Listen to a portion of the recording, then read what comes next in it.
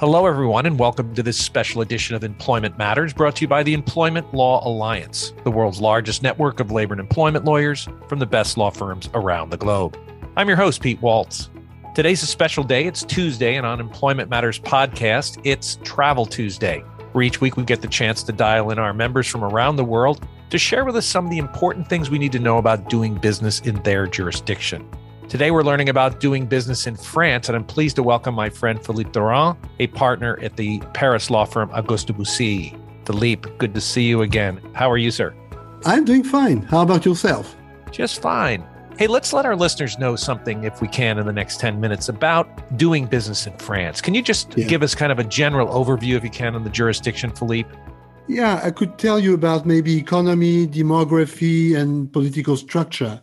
Basically, the French economy is doing pretty well after recovering from COVID-19. We are expecting a growth of around 6% for 2021 and a growth of around 4% for 2022. Now, by certain standards, this may sound rather modest, but by French standards, based particularly, Pete, on the previous years, these are pretty good figures. The public deficit, of course, no one will be surprised with this, and no one in our audience today will be surprised with this. Public deficit, of course, has been increasing a lot. Many other governments have done that due to the huge amount of money that has been put on the table to avoid bankruptcies and to help companies. Meanwhile, and I know, Pete, that you do like this country, and you might be part of those people who have this wrong idea, I hope not, of course, that France is not attractive because of its very friendly employment law, which I'm sure we'll be talking about in 2 minutes. But despite that, Pete, you may not know that France is the most attractive country in Europe for foreign investors. And it's been like this since 2019, ranking before Germany or even before the UK.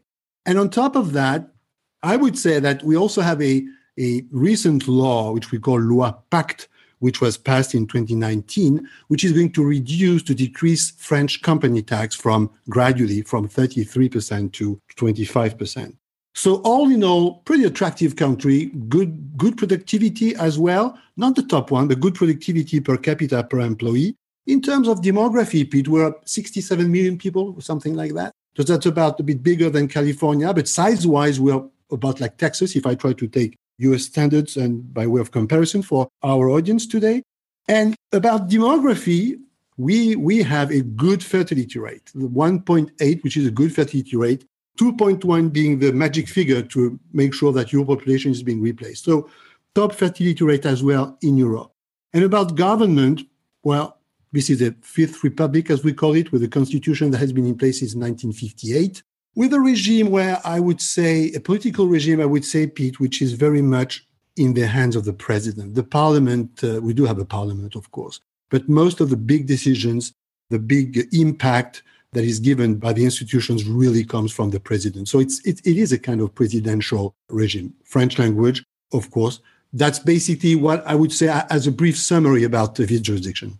Great summary. And again, my visits to France are always pleasant and productive, and I would agree it's a lovely country. Tell me about the businesses that are in France. What are the key industries? Well, when I was at school, we were taught that the economy would be divided in three sectors, agriculture, manufacturing, and services. Agriculture, even though it's a strong element in the French economy, keeps going down. It's probably around less than 3% of our GDP.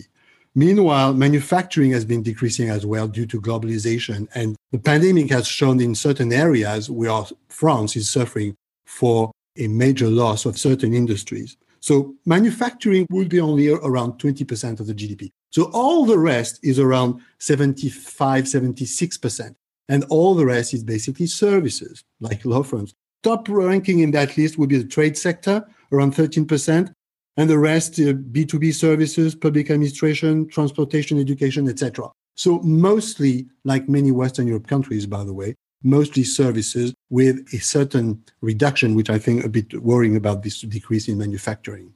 So let's talk about moving a business into France. So when someone's coming to France to open up an organization, let's say they want to employ locally, of course. Can you give us a sense of what some of the key structural issues in France are? Works councils, unions, some of those kind of things. What do we have there? And has there been any major changes in the last year? That's a good point, Pete, because among these, you just say works council, staff representation, that's a key issue. Before I talk about that, I would just like to say that there are usual issues when you start recruiting people in France, which would be around discrimination, non-bullying.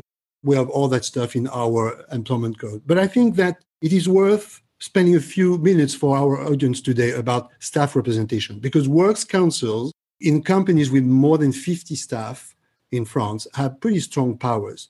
It doesn't mean they can veto any investment, any major business decision. No, they cannot veto that. But you have to consult them, just to consult them, and they have to vote on your project anytime you do a major move. Again, only in companies with more than 50 staff and a works council. Bearing in mind that the works council is required in France after beyond 11 people, 11 full-time employees. But that works council would have varying different powers depending on your headcount. Between 11 and 50 staff, limited powers. More than 50 staff, pretty strong powers. Its own budget can retain an expert, a lawyer, and they can slow down certain decision-making process. So staff representation, as you said, is a key issue. Now, Peter was asking about recent changes. Well, COVID-19 has changed something significantly, I would say, which is more of a cultural aspect, which is home office. I would say the French people, the French staff was not really into home office before COVID-19. This has become more and more widespread and into our working culture. So a lot of people, I see that with cases that clients would entrust to us, some staff would not want to return to the office. So strong evolution in favor of home office. Sustainability and environmental issues are to be discussed with the Works Council on a regular basis. That's a recent law of August 2021. And the third item I wanted to tell briefly our audience today about, Pete, is pensions. Pension is a big issue in France. It's a hot topic. Many politicals would not dare touching the topic because that's very easy to get a lot of people on the street demonstrating and having the country almost paralyzed. But we have a kind of pay-as-you-go system. In other words, people who are retiring today have their pensions being paid by me and other people contributing to the French pension system. And because of demography, this system is lacking a lot of money. And so some urgent reform needs to be done. But that is not really popular from a political point of view, as you can imagine. Well, this is an interesting discussion because we've talked about how pro-investment France is, but yet we've also talked about how powerful some of these works councils and these employee organizations within the company can be. So what's your sense, Philippe? In the general business climate, would you say that France is more pro-business or more pro-employee? Well, if you want to put it this way, I would say that in essence, it's more pro-employee, to be really honest, because our employment code, as I was saying earlier on, is really employee-friendly. But over the years, I would say that all this corpus of rules and regulations has become more and more employer-friendly. And I would like just to take a few examples. For example, for a long time, when you were dismissing people, you would have to pay damages in court if the ground was not fair vis-a-vis our French standards. And there was no cap, no maximum, no minimum.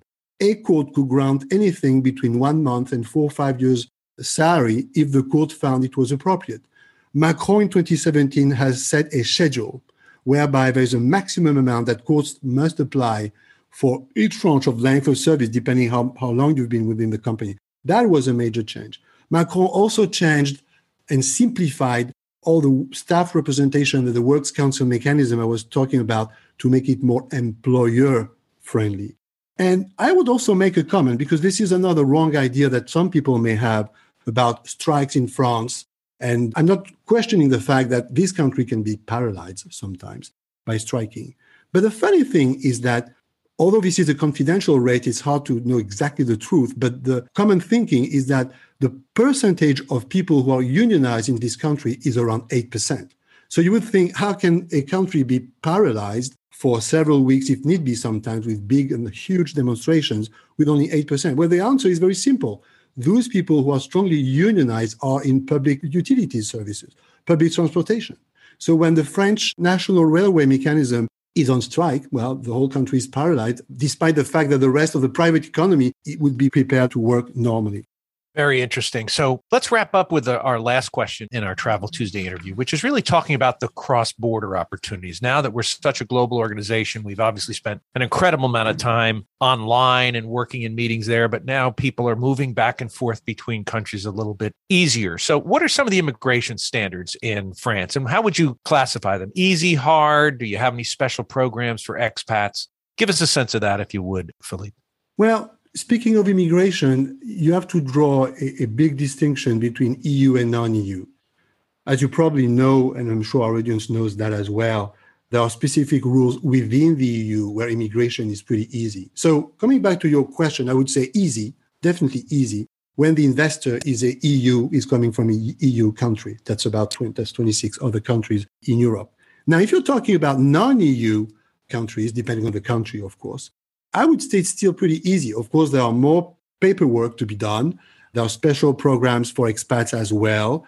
Secondment can be done as well. And if you would take the example of the UK, because the UK is not in the EU anymore, as we all know, or if you would take the example of the US, for those countries doing business in France in terms of immigration is still pretty easy, definitely. Great. Well, that's encouraging. So always great to hear from you. And again, France is a fascinating country. So for those of us that are visiting there on a personal basis, I'm sure you'll have a great time. I don't know about your agriculture, but I've had some pretty delicious food there. So as long as there's still some of that kind of farm fresh stuff out there, I'm still coming. And for businesses moving over there, it sounds like it's a great opportunity for those. And certainly employees are going to be well treated. So Philippe, thanks again for your time today. You're always a pleasure to have on the show. It was great talking to you, Pete, as well. If you'd like to connect with Philippe, you can find his bio on the ELA website. Just go to the big Find a Lawyer widget in the center of the page. Click on the country. You'll find Philippe there under France. Also, make sure to bookmark our website at ela.law. On the website, you can receive invitations for upcoming webinars, download white papers, or get access to our on-demand library. Or more importantly, and most importantly, use the ELA's exclusive Global Employer Handbook. This tool is a valuable tool, covers 170 plus jurisdictions around the world. You've been listening to Employment Matters, a podcast brought to you by the Employment Law Alliance, the world's largest network of labor and employment lawyers from the best law firms around the globe. I'm Pete Waltz. Thanks for listening.